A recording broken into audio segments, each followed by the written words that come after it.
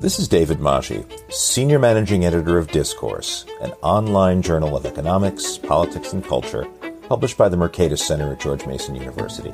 In this 9th episode of our series on liberalism, Ben Klutze, the Director of Academic Outreach here at Mercatus, speaks with Kevin Vallier about the connections between declining social and political trust.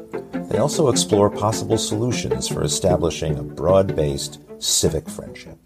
Vallier is an associate professor of philosophy at Bowling Green State University and is the author of such books as Liberal Politics and Public Faith and Trust in a Polarized Age.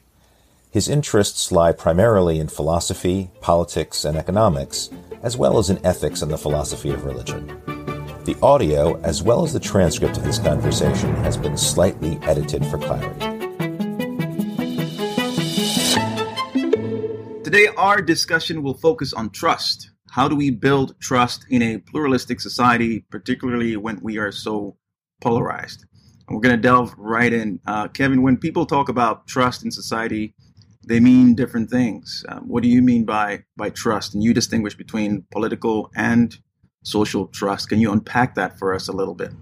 Sure. These are pretty common concepts in the literature, but they aren't always well defined. So a lot of what I'm trying to do is to give some sort of precision. So here's what I think about what social trust is. Very simply, it's faith that strangers will follow established norms. And just to unpack that, what we're essentially doing is we're trusting sort of representative members of our society, that is the average kind of person we encounter in our day-to-day lives, to follow certain kinds of social norms or sort of basic moral expectations that we have, that people will do things like not steal from us, not lie to us and defraud us. Maybe they'll help us out if we need them. They return, you left your phone in Starbucks, they bring it back to you or something along those lines. And social trust is trust that most people, most of the time, will follow most of those central norms.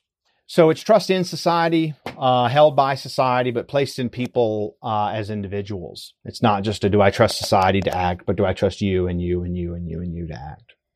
Political trust is trust in institutions. And unlike social trust, we trust political institutions to perform certain functions, to do things, not just to follow general moral rules, but to say, increase economic prosperity or preserve economic equality, or more specifically say to protect the environment or to collect revenue or to enforce immigration law or something along those lines. So social trust is trust that most people will tend to do what we collectively understand is the right thing most of the time. Political trust is trust that institutions will tend to perform their functions in a way, at least I would add, that seems to reflect concern among members of that institutions, members of those institutions for the good of the public. So maybe people just perform the function because it's just a robotic thing, or they have some malicious intent, in which case it would be hard to trust people if we knew that. So it's something like trusting people to perform outcomes out of goodwill. So when you look at current trends in trust in American society right now, what are you seeing? Well, the commonly understood thing is that political trust in many institutions has been in decline, particularly since the 60s. We've seen, do most people trust in particular Congress? Numbers have gone down from 80 to 20% or something along those lines. A radical decline. But that's fairly well known. People know that trust in the presidency is very polarized. So, your person's in, you trust the government a lot more than if your person's not in. But what's less well understood, because people know or are less familiar with the concept of social trust, is that social trust has been on the decline since the early 60s. In fits and starts, but we've gone from around half of people saying most people can be trusted to about a third. Now, what's wrong with that, and is that a big change? Well, one thing, and I point this out in a Wall Street Journal article, is that we're the only established democracy with that kind of precipitous, statistically significant decline.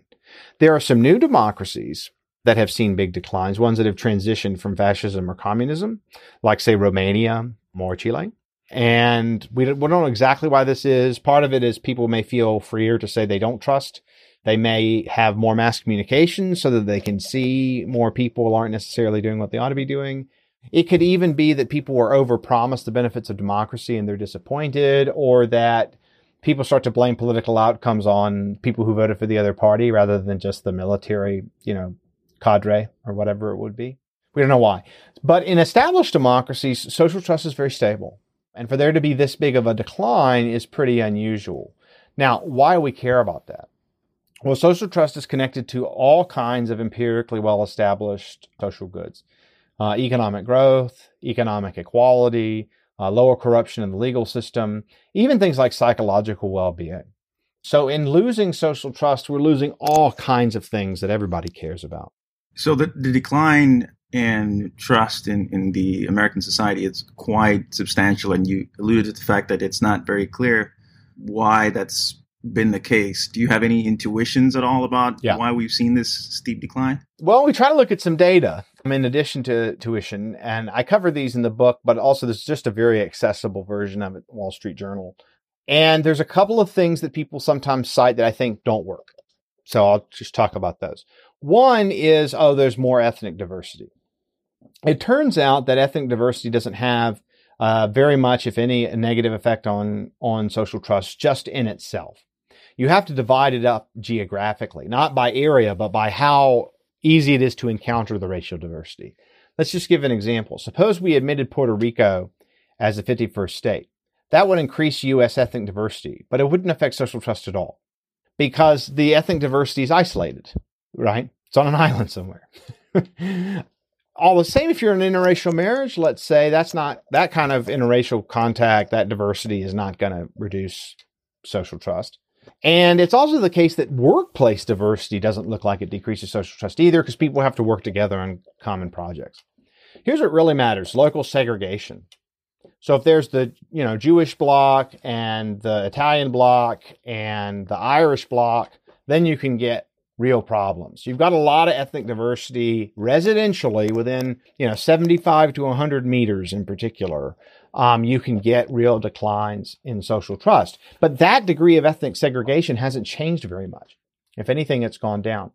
So, we still have a lot of effective residential segregation through things like redlining, but it just hasn't changed that much. So it's not the thing to explain the decline, even that very specific kind of ethnic diversity. Other people cite increases in economic inequality, and indeed there have been increases in economic inequality. It's not entirely clear why. People dispute how much of it is a measurement error that comes from, there being more single-family households now. But even when you adjust for that stuff, there's been a real increase in economic inequality. The idea is people sort of look at those indicators. They say, oh, well, my society is less fair, so I don't trust it as much. Well, there's a bunch of problems with this. First, if nationwide racial inequality isn't affecting social trust very much, I think it's harder to see how economic inequality is somehow doing a huge amount of work at the same time. Lots of people could say, look, the other racial group has got it better than me, so I trust my society less. The idea that one's going to move things in a huge way and the other's not going to move it much at all, it's not very plausible. It's going to probably be local increases in economic inequality. It's like your neighbors get richer than you are. Someone down the block is much richer. And I think most people don't say, oh, Bill Gates, he has so much more money now, I'm going to trust everybody less. It's also the case, though, in pretty careful analysis, that it looks like the causal direction goes from more trust to less inequality. Because when you trust people more, you tend to have a stronger preference for redistribution. Because you don't think the recipients of the transfers are sneaky people who are going to misuse it on booze and alcohol. And so societies that are higher trust just don't mind redistribution as much and tend to support it more. So there's a correlation between economic inequality and social trust, to be sure. But that's the better direction of explanation. Those are really the two main things that are cited that I think don't work. And so now we're trying to look at factors that do. There's been some very interesting research that's come out in just the last couple of weeks looking at employment scarring. So people who are unemployed for periods of time may become less trusting. But I think there's evidence to suggest that actually people's social trust attitudes don't change very much after they're, say, 30 or so. So maybe if they experience bad unemployment when they're young, that can cause a problem. I do think in the lab you can show that people's trust attitudes temporarily can change, but we don't have evidence yet, and we've got good counter evidence that social trust attitudes tend to be pretty stable once you reach adulthood. There's something going on in people's experience when they're younger. Something's happening. Some people think that declining trust in political institutions is having an effect, There is some evidence of this, but I think it's actually because political trust is highly polarized.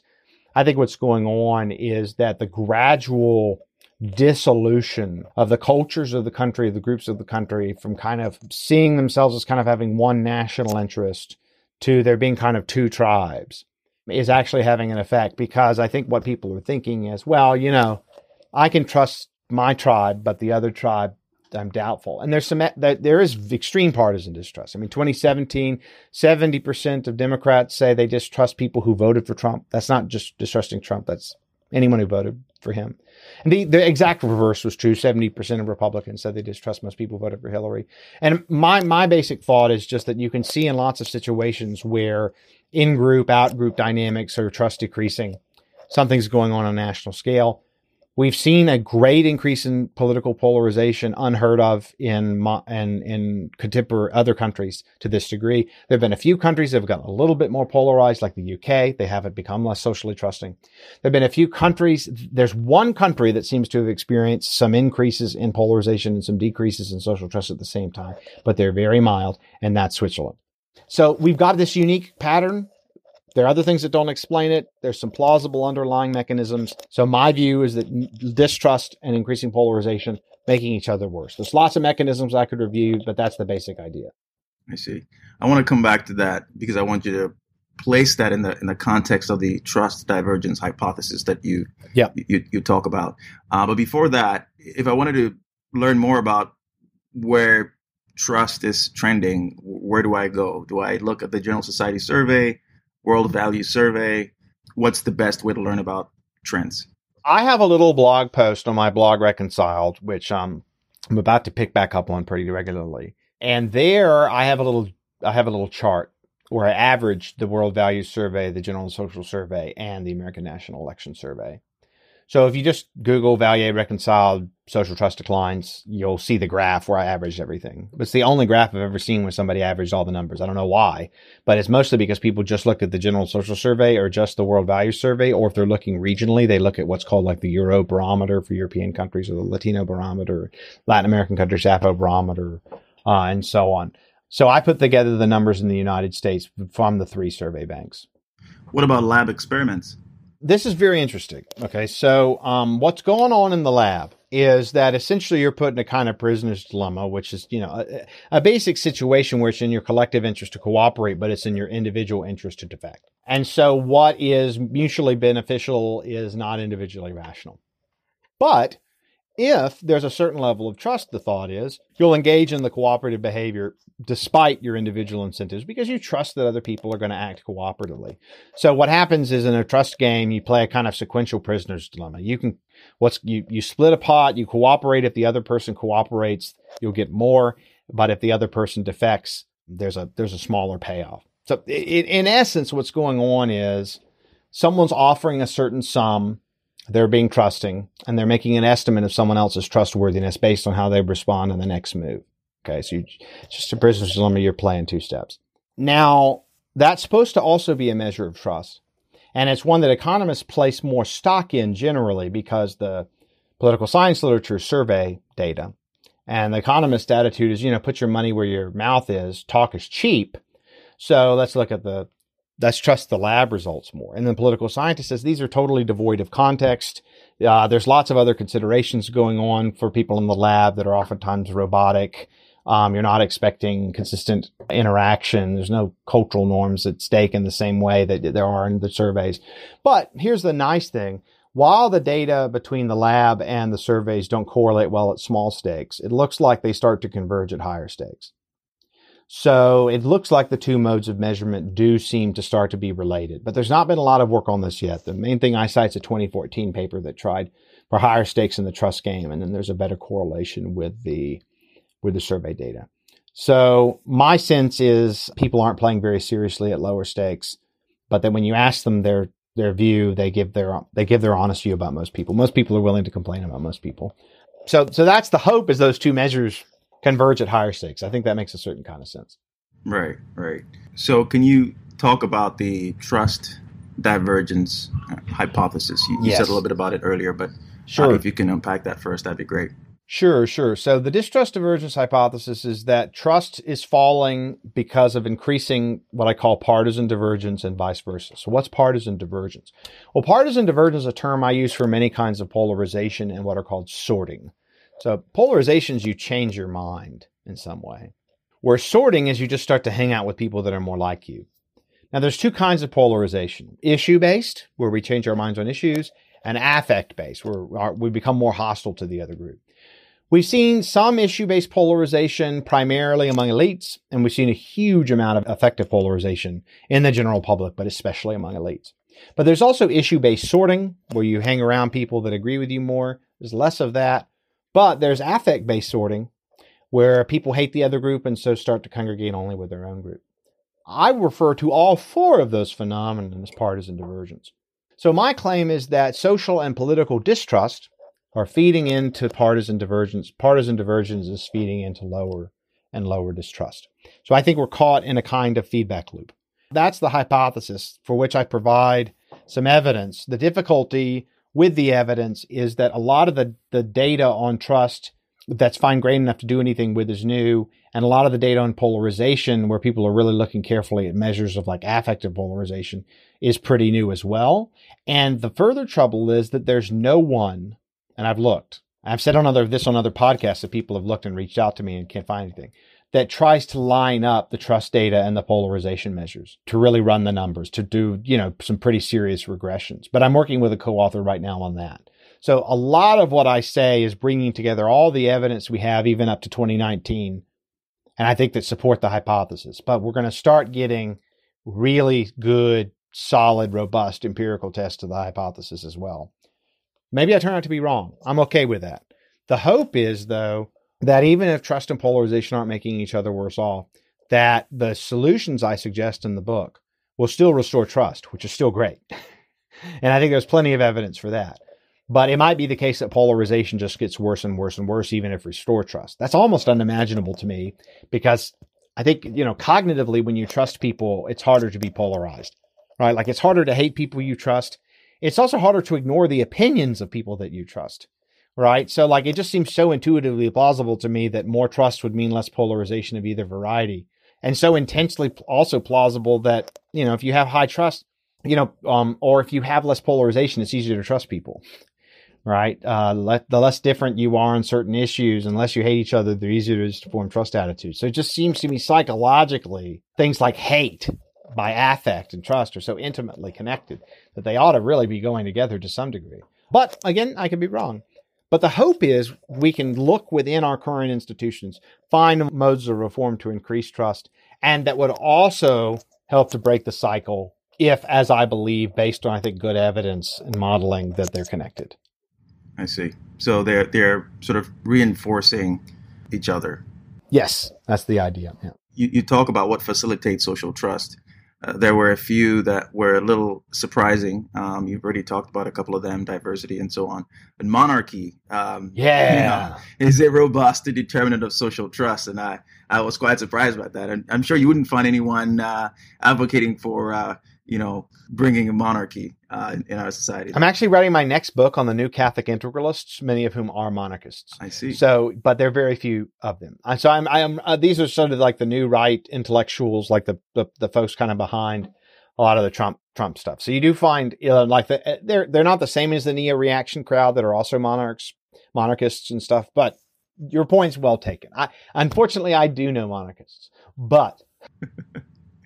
The monarchy being a robust determinant is there are almost no actually effective monarchs that are politically powerful, right? So all the data is from societies that have relatively toothless monarchs. So why would that matter? They can't even do anything. Well, I think here's the explanation.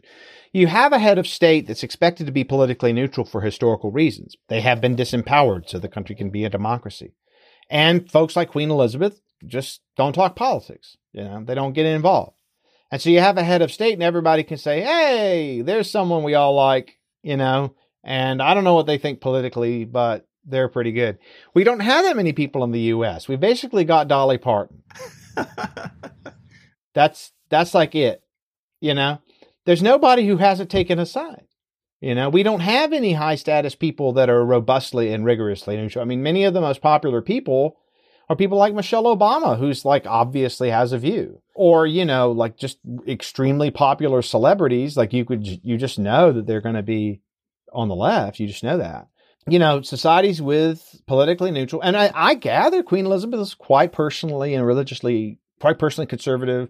I've come to understand that she's quite pious, takes her role as the head of the Church of England quite seriously, but she's extremely self-controlled. So I think her reign, as it is a way to say there's somebody above the fray. There's somebody who's not taking sides.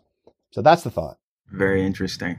On political trust, though, and the things that facilitate that. You say that democracies depend on a certain degree of political distrust. So there's a healthy skepticism about political leadership. So then low political trust may not lead to crisis of legitimacy for democratic governance. Is that the silver lining? Yeah. I mean, so the real problem is a decline in social trust. But the real problem with that is we don't have a theory about how social trust is formed. So I have this one new project on these kind of new right intellectuals, but for my very next book. But the book after that, I want to be developing a theory of social trust learning because we don't have a good one. And I just want to bring a whole lot of different disciplines together to try to get it figured out. But we don't know much. But in determinants of political trust, we know quite a bit more.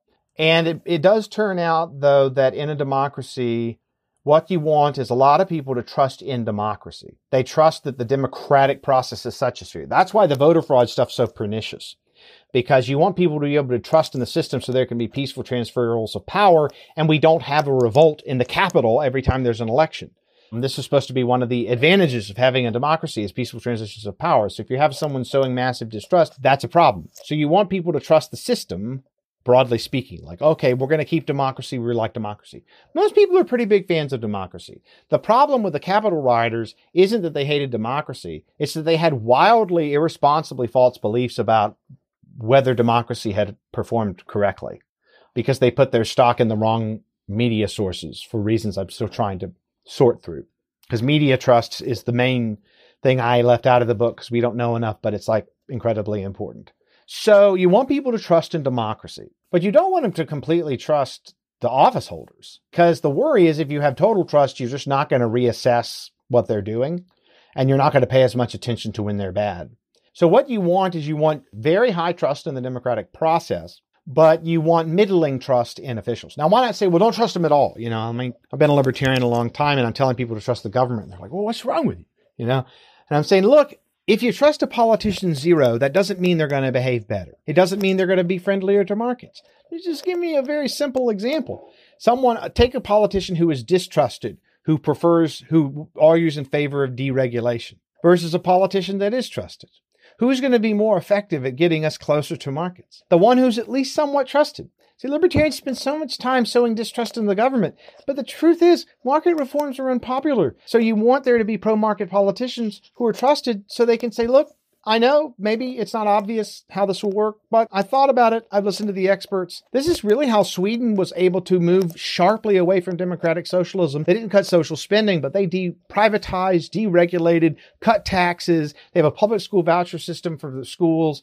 I mean, they moved in a market direction in a big way. In our country, if someone said, let's cut taxes, let's have a voucher system, let's privatize things, let's deregulate massively. Democratic socialism isn't working for us. People would say, oh, you must be a servant of the great Coke, But in that country, in Sweden, people can say, okay, like, I don't agree with this, but you say what you think and, we'll just have an election. It's not like everybody trusts each other. In fact, political trust in Sweden isn't all that high, but it's fundamentally different than in the U.S. because, it's not like Swedish politics is perfectly peaceful, but there's like a sense where someone can propose something. And even in the 70s, people can come forward and say, yeah, the Civil Aeronautics Board is just really inefficient. We've listened to the economists, deregulating the airlines is probably a good idea. And Jimmy Carter and Ted Kennedy say, hey, let's abolish a department of the government. Who does? I mean, so losing political trust is bad from a limited government perspective. Now, if you have more trust, people may trust more in redistribution or something like that. But the countries that tend to be high in political trust that we think is not based on propaganda and lying, as I think it is in China, they tend to be capitalist welfare states. So you get pretty good markets and you get a lot of redistribution. So libertarians kind of have mixed feelings. But my view is that capitalist welfare states are pretty good because you can get quick growth. And in the end, what matters in the long run for human prosperity and innovation is just broad-based economic growth and experimentation over time. Maybe some redistribution kind of slows things up, gums things up, reduces incentives. So maybe that's a problem.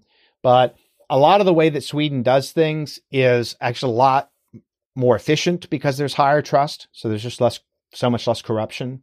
It's also the case that they have these like universal benefits programs so that, rich people are invested. So they get on the phone and complain if something goes wrong, or people anticipate that they will. So, you don't have a bunch of poor people just having to figure out how to work everything by themselves. So we could redistribute in more effective ways that were more efficient.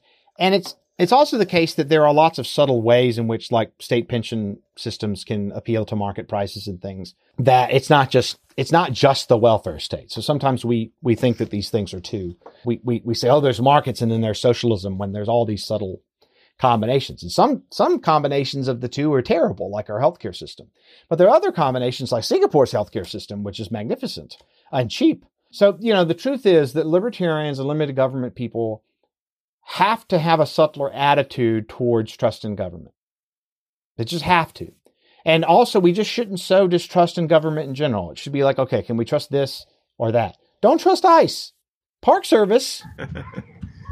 Hey, you can trust the Park Service. They do a pretty good, right. Well, they have a pretty good job. They're not so bad, Mm-hmm. Mm-hmm. I mean, so Right. we need to be subtler. But in a democracy, you want big time trust in democracy and the process. You want middling, not low, not high, trust in officials. That's what's, I think, socially optimal.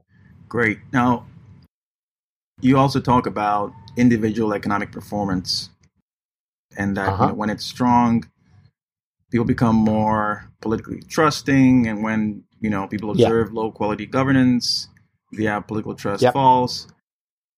Do you also find that trust divides along racial lines? When there are certain minorities whose economic performances aren't so strong, you see that trust declines in those communities. Yeah. So one thing that people expect the government to do is to bring about prosperity for them. And so their estimates of their subjective economic performance, which is not always accurate, does affect their level of trust in government, because that's something they expect. Now, if you go to folks on the left, they expect a little bit more. So they expect more equality as well as more growth, whereas people on the right are less concerned about that, which isn't surprising at all, right? And as societies get richer, they also tend to care about non-material stuff more, like the treatment of, racial minorities and things like that. So that will start, as societies get more post-materialist, they start to care more about social and cultural goals. And actually, for a while, when people were writing on this, they were thinking about post-materialists being primarily adopting left-wing values, where I think now with populism, we're seeing actually the adoption of kind of more right-wing cultural values and people trusting government based more on whether they fight cancel culture or big tech or something like that. But the main thing right now still is the sense that government's performing, in particular that it's producing economic growth for people, economic prosperity for people. And there's some people who've prospered less and who trust less. Although, I'm going to be working on some research on poverty and trust levels. We're working for some grant in a major metropolitan area to look at trust levels and poverty in different minority communities. That would be interesting too, because we tend to hear that locally trust is higher than nationally. That's right. But if you look at trust and social trust levels in the Black community in particular, about 17% of Black Americans say most people can be trusted, which is about 44% of whites. And if you look at the breakdowns of trust levels by state, the further south you get, the worse things look. Mississippi and Alabama and Louisiana are low. And that's because Black trust is low. Now, Black Americans trust each other a great deal, but it is a really dramatic negative effect, because essentially here's what I think the dynamic is.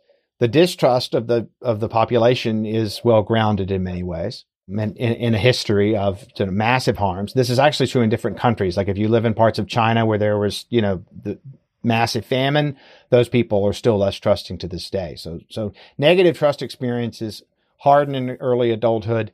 They affect you your entire life. So, as long as kids are experiencing racial discrimination in really, really obvious ways from police, from jail, from people trying to take away their votes, you're just going to have low trust. But the horrible thing here, and this is what in philosophy we might call an epistemic injustice, is that because the Black community is less trusting, it hurts them economically. So one of the things we're trying to figure out is how can you get communities out of poverty that are low trust, but the communities being low trust means that they're going to take fewer economic risks because they don't know who they can depend on. So it's a kind of horrible situation where you get poor, marginalized communities that are low trust and they can't get out of it, and it hurts them in their lower trust. So that's one of the things we're trying to figure out. Well, how is social trust learned and transmitted? And if we had a theory of that, then maybe we could start to solve that problem. But that goes beyond the current book. That's the next big social science-y thing I want to do. Right. Immigration. That's an interesting one with regards to political trust. And you know that perceived size of immigrant groups has negative effects on political trust, but actual size does not. Yeah. As far as we can tell, I mean, we're really only getting good data recently that's really compelling in terms of there being vast numbers of refugees and people really rigorously trusting trust levels there. And, you know, the way the news draws attention to it's just a really big deal. I mean, think about it. Suppose that there was just no way to know who was immigrating. All right. And then, you know, just gradually over time, you live somewhere and all of a sudden there's just more and more and more Latinos. Right. But it just, that's probably for many, you know, like native whites, that's going to be trust reducing. Now, but no one reports on it. Okay. Now imagine the reverse. Imagine like there's a very, very, very, very, very small number of severe criminals among immigrants. And a certain news channel decides to report on them all the time. Right. That will probably be more trust reducing in government than the reverse. You could probably have 1 million immigrants from Mexico come in over a 10-year period, and it would reduce trust less than a single gang getting in and killing 2 or 3 people and the media reporting on it. This is one reason why media trust is so central, and one reason I've become more pessimistic since I started writing the book, because I don't know how to reform the media environment to get it to report more accurately on stuff. It's one reason I'm preferring local news more these days, because I think it's both easier to trust it and it's easier to verify when it's wrong because it's reporting on local stuff. But then where do you get good national reporting? And the answer is, I don't know. So I don't have good policies. I'm like flirting with the idea of, you know, like some weird ideas, but I don't really know what to think. I've been starting to think about social media reforms and what will be legitimate and what wouldn't. But my thinking's only just begun on these things. So right. So you advocate for liberal rights practices that create and sustain trust for the right reasons. What are these practices? Yeah. So a little bit about trust for the trust for the right reasons standard. So I think it's just plain that we don't want to trust people based on bad reasons, like that we're being lied to, right? We want to trust for the right kinds of reasons. Well, what are those? Well, we want to trust people because they're actually trustworthy with respect to the things we're trusting them to do, right? And when we trust people, we don't just want them to do the thing we trust them to do, but we want them to do it because they respect us or have some kind of concern for us, or at least that they're somewhat ethical, right? Like if we found out someone was doing what we predicted, but they were a psychopath or a robot, you know, then we wouldn't be able to trust them, right? So we want to trust because we think others are trustworthy out of some kind of goodwill or something like that. So we're not going to say, oh, let's get trust by like having like massive propaganda, right? What we want is to create and encourage a system of social practices, encourages people to be trustworthy, and then lets other people kind of know and see that that's what's going on. So take one example of freedom of association. The details here are actually pretty complicated. But the thought here is that if you're a member of an engaged association, not an isolated one that teaches you the world out there is bad, but maybe you're in a church and they put you in a soup kitchen, right? You interact with poor people, you know, and people with different cultures who speak different languages, particularly if you're younger. If we protect freedom of association and we continue, I think, to give certain kinds of tax breaks and benefits to people who are engaged in service, that associational life, the practice, the exercise of freedom of association is trust generating. Now, the data is complicated because in the early 90s, people were like, oh, yeah, you're going to get way more trust if you have people more involved in associations. But then it started to look like that high trusters were high joiners. So like if you were trusting, you were going to join stuff, whereas if you weren't, you weren't. So the correlation was not causal. But now there is some evidence that if you disaggregate the types of organizations, that the ones where you are actually in positive contact with people can be trust promoting. So maybe freedom of association is misused and people just balkanize and retreat. The thought is that that's a rights practice where I think most people end up interacting with people more than if they just stick in their home. And so having robust freedom of association to experiment with lots of associations, to interact with people in the different associations, that's a good liberal rights practice. People come to see that others are trustworthy. They cooperate with them in a way that looks like trust for the right reasons, not trust for the wrong reasons. So we didn't force it. We didn't do propaganda. We just gave people a liberty. They tended to exercise it in a way that was trust promoting. Markets are another case. And here I'm talking about robust protections for legal private property rights. I'm not saying anything about taxes. Okay. What I'm saying is people, if they're stolen from, they can get help. There's clear property titles. They can get a mortgage on their house. They can buy, I don't know, you're around my age. You probably watched The Simpsons growing up, maybe not. But, there's this one episode where, Bart's eating his Krusty-O's and there's like a toy inside, which is, a razor blade Krusty-O, basically. And, we buy this Cheerios and there's not like a razor blade Krusty-O in there, right? Like we trust that that's not there. So when we have an exchange experience, it's not a disaster, right? Something terrible didn't happen, right? And we're not defrauded and so on. So, and it's not like you don't want an economy where everything's like the used car salesman. Right? Like that's just a situation that just engenders distrust. Most of that's getting, helped a lot with Carfax and online markets and stuff like that.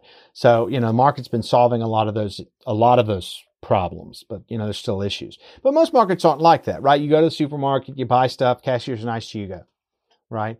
Now, why is that trust promoting? Well, you're able to benefit yourself in a peaceful, reliable way with others who are mostly kind of either are indifferent to you or are bearing you goodwill. Like, it really bothers us when a cashier is mean, you really hate that. It can kind of mess up your day.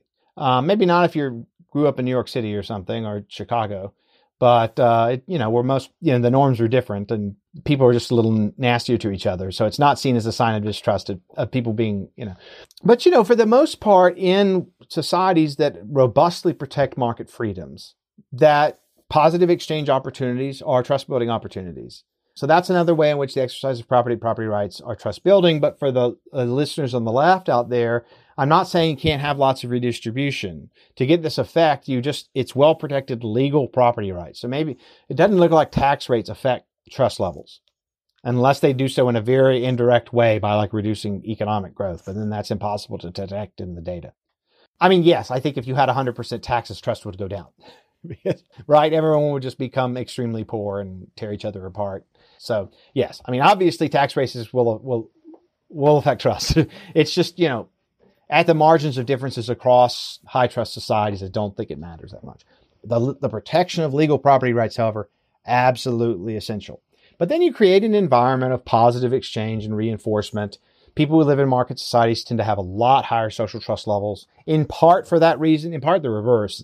High social trust societies are just better at building and sustaining impartial markets. It's interesting to work there. Then, there is the welfare state, at least the provision of really basic forms of economic security. So some of this very new data that didn't make it into the book about trust, unemployment scarring, reducing trust. The idea here is that, your kid being able, particularly your kids being able to get like basic food, healthcare. So you grow up and you didn't go hungry needlessly, right? You didn't get sick with an easily treatable disease. Or if you did, you were easily treated. That you had access to basic education. You had basic opportunities. I think people who grow up with that are going to be more trusting than people who don't grow up with those kinds of security. Now, I think markets go a long way to providing those forms of security, but that sometimes government has to act. And people see that. Right? People see that. They see that there's Head Start, right? They see that government's, helping them out with food. And that most people, almost nobody actually really is bothered by this. If that was all the welfare state did was feed poor people, even only the most hard-bitten libertarian would be bothered, and they wouldn't be bothered that much because they would be way more focused on war and civil liberties and stuff like that. Stuff that actually is like way more of an issue even for libertarians. Radical ones, right. So you got to have some economic security, and you've got to see society's institutions moving together to provide that economic security for people who really can't help themselves. Now, if it's perceived that you're giving money to people who are wasting it and who are irresponsible, that can be trust decreasing, particularly trust in government. So you got to be careful about how you do it. Universal programs tend to be better than mean tested ones in lots of respects. Maybe the data on this is a little shaky, but I think it makes sense. So basic economic security rights. That's also very important. Two other things. You want parliamentary rule of law. That is, representatives make new policies in accord with them having roughly equal voting power. The process being non-corrupt and predictable, right? Like you kind of know that people aren't just going to embezzle all the money. And you might say, oh, government's so wasteful. Yes, but there's a big difference between Brazil and Sweden in this regard, where Swedish social trust is like 65%, Brazilian social trust is like 5%. So that's like one of the biggest differences. There's like governments that are corrupt and there's governments that are corrupt. You know what I mean? And, this is one of the things Tyler Cowen says, the great libertarian vice is thinking the supply of good governance is fixed. But, some countries are much better governed than others, and trust has a lot to do with that. So you want basic parliamentary democracy with the rule of law and restrictions on, kinds of gross forms of corruption and rent seeking. And there, okay, the market folks are like, oh yeah, no, that's correct. Like rule of law with low rent seeking, that's fine. But it's also people got to be able to see that they have some input, like that they can have some effect on the process. So if you just had like pure epistocracy where it was only the rule of the people who were wise and who knew things, that would be trust decreasing because people would think, look, I don't have any role in this. People aren't letting me have a say. And then they expect to have a say.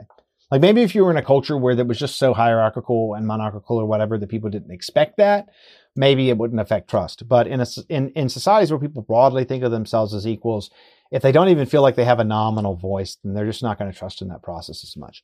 And you're not going to get as much trust out of the results of that process either. So you want the parliamentary rule of law. You also want good, open, stable elections. So there's parliamentary democracy where policies are democratically chosen, and then there's elections where officials are democratically chosen.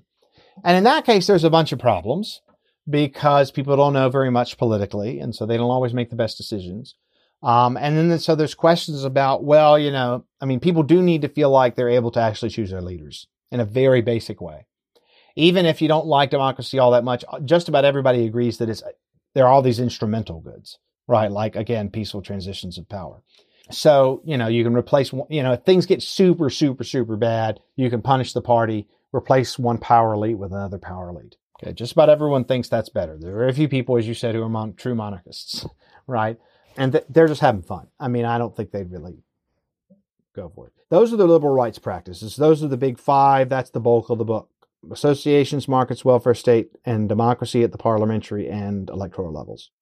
Right. And so, towards the end, you say that we should, begin a process of reform to start fostering trust in society. And the first thing you identify, this is in the epilogue, the first thing you identify is that, we have to fight our own distrust of our political opponents, yes. Which is where I think it's similar to some of the things that Robert Talisse is talking about in his book, Overdoing Democracy. Yep. And he says that, we're very polarized, and the first step is to recognize to what extent we ourselves have been subjected to polarization. Yep. So I agree with Bob 100%. Introspection there. Yeah, that's a big part of it. How do you do Policy that? Changes have to come to, institutional reforms have to happen. And I try to back some of that up. I'm not able to get into a huge amount of detail because I'm doing both the empirics and the moral philosophy, the political philosophy of justifying these institutions. I don't get to go into as much detail as I'd like. There are some policy reforms, some of which are surprising, like housing deregulation. But yeah, internally, we do have to engage in a process of correction. And Bob is right that it's easier when you're members of cross-cutting associations. So you're actually interacting with people on a non-political basis. So I think that's pretty important. Yeah. Now, switching gears a little bit, you're a philosopher. what got you into studying trust? Oh, it's a pretty interesting series of questions. And the weird thing is it happened 5 or 6 years ago. And like, I'm worried I don't entirely, like, it happened in so many small steps. There wasn't like an aha moment. So a lot of it was just trying to think about like what the basis of liberal order even is. Like, what's the best justification for it?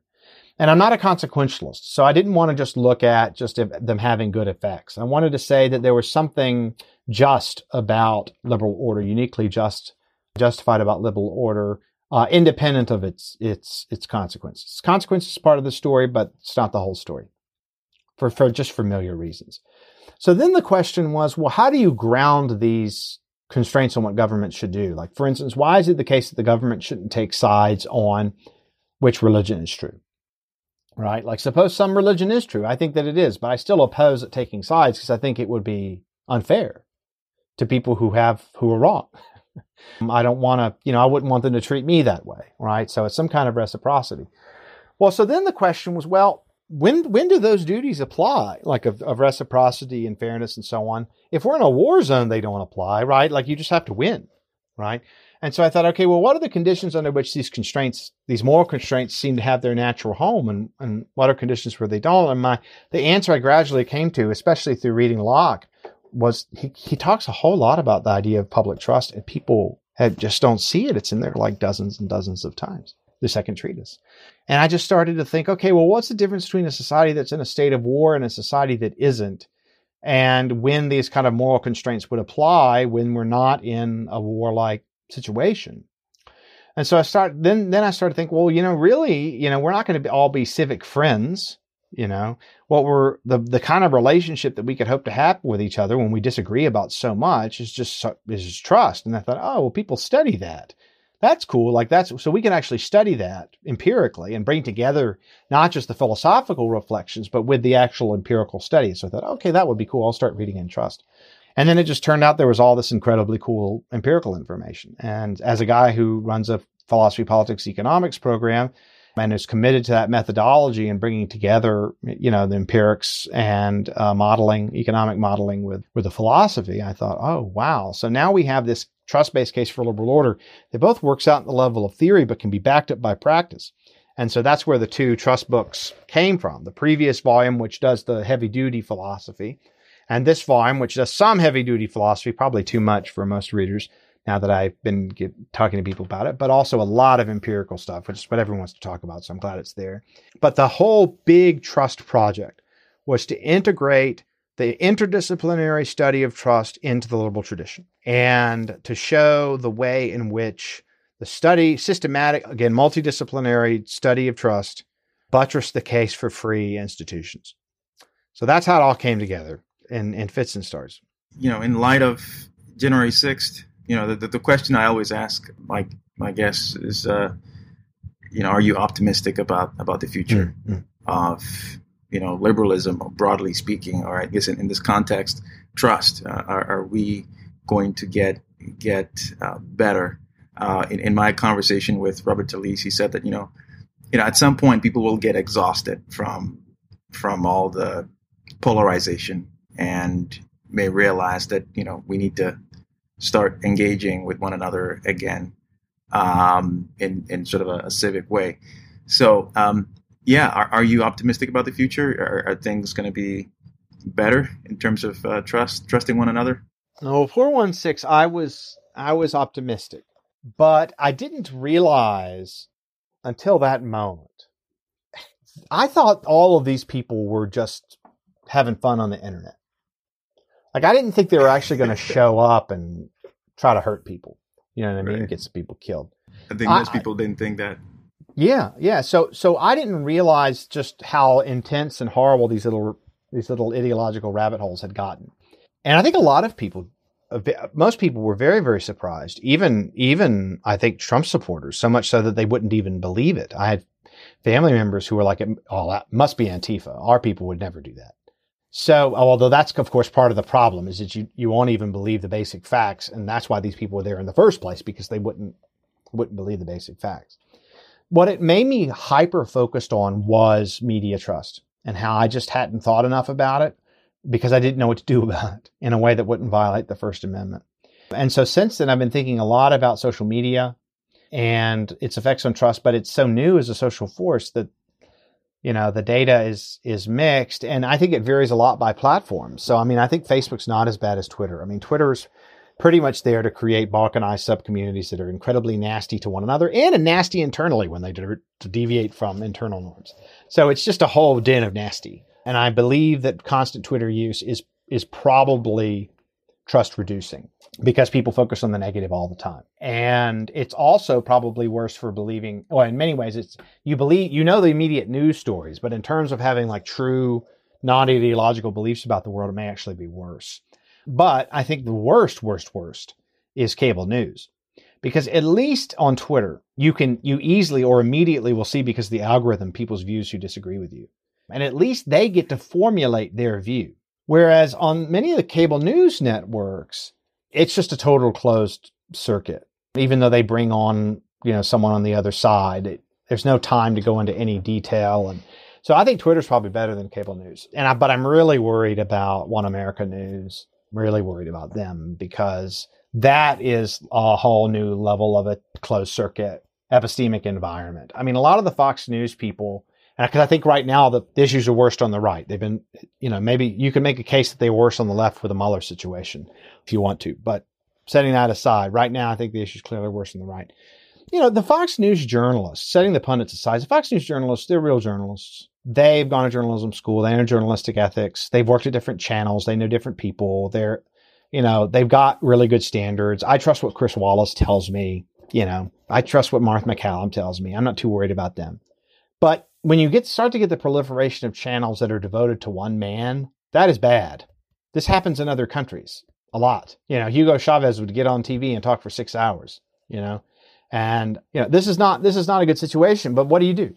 I don't know what to do. So I'm very worried about that, because I have family that are listening to One America News, and they're saying, oh yeah, like Mike Lindell proved that Dominion was behind, and so on.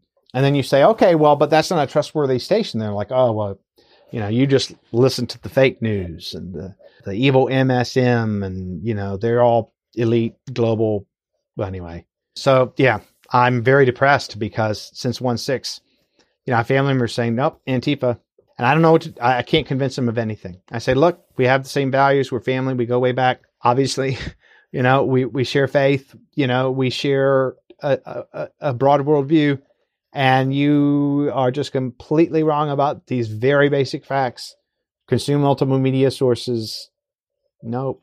To what extent is... So I'm pessimistic. Yeah. So I think you're probably the first outright pessimistic guest we've had so far. So that makes it very interesting. I'm in a mood, maybe. I'm usually a pretty optimistic guy, So my pessimism, I think, is mostly just Christmas and January with interacting with my family from South Alabama on these issues, and I kept failing to convince them that there wasn't massive voter fraud, just a total inability to. This was very personally upsetting for me. Yeah, and to a large extent, this is folks not trusting the elites, right? I'm not sure if you're familiar with the Martin Gurri book, yep. Revolt of the Public, where we've seen a number of crises in the recent past, from 9/11 to financial crisis, and we had the pandemic recently, and in situations where elites have been wrong about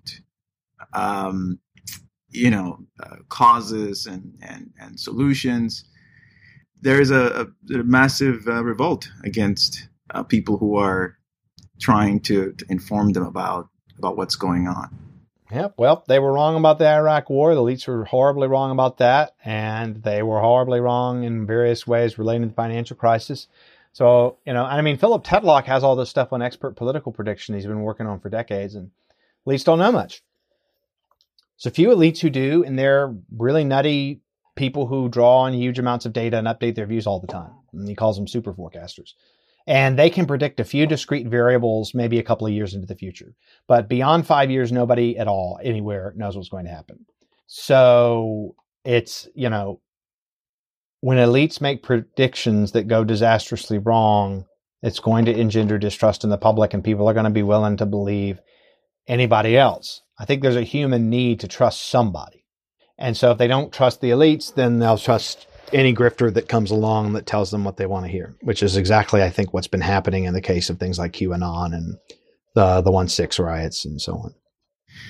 Well, Professor Kevin Valliere, it's been a pleasure talking to you and learning a lot about trust. So thank you very much, and we'll be in touch. Great. Thanks.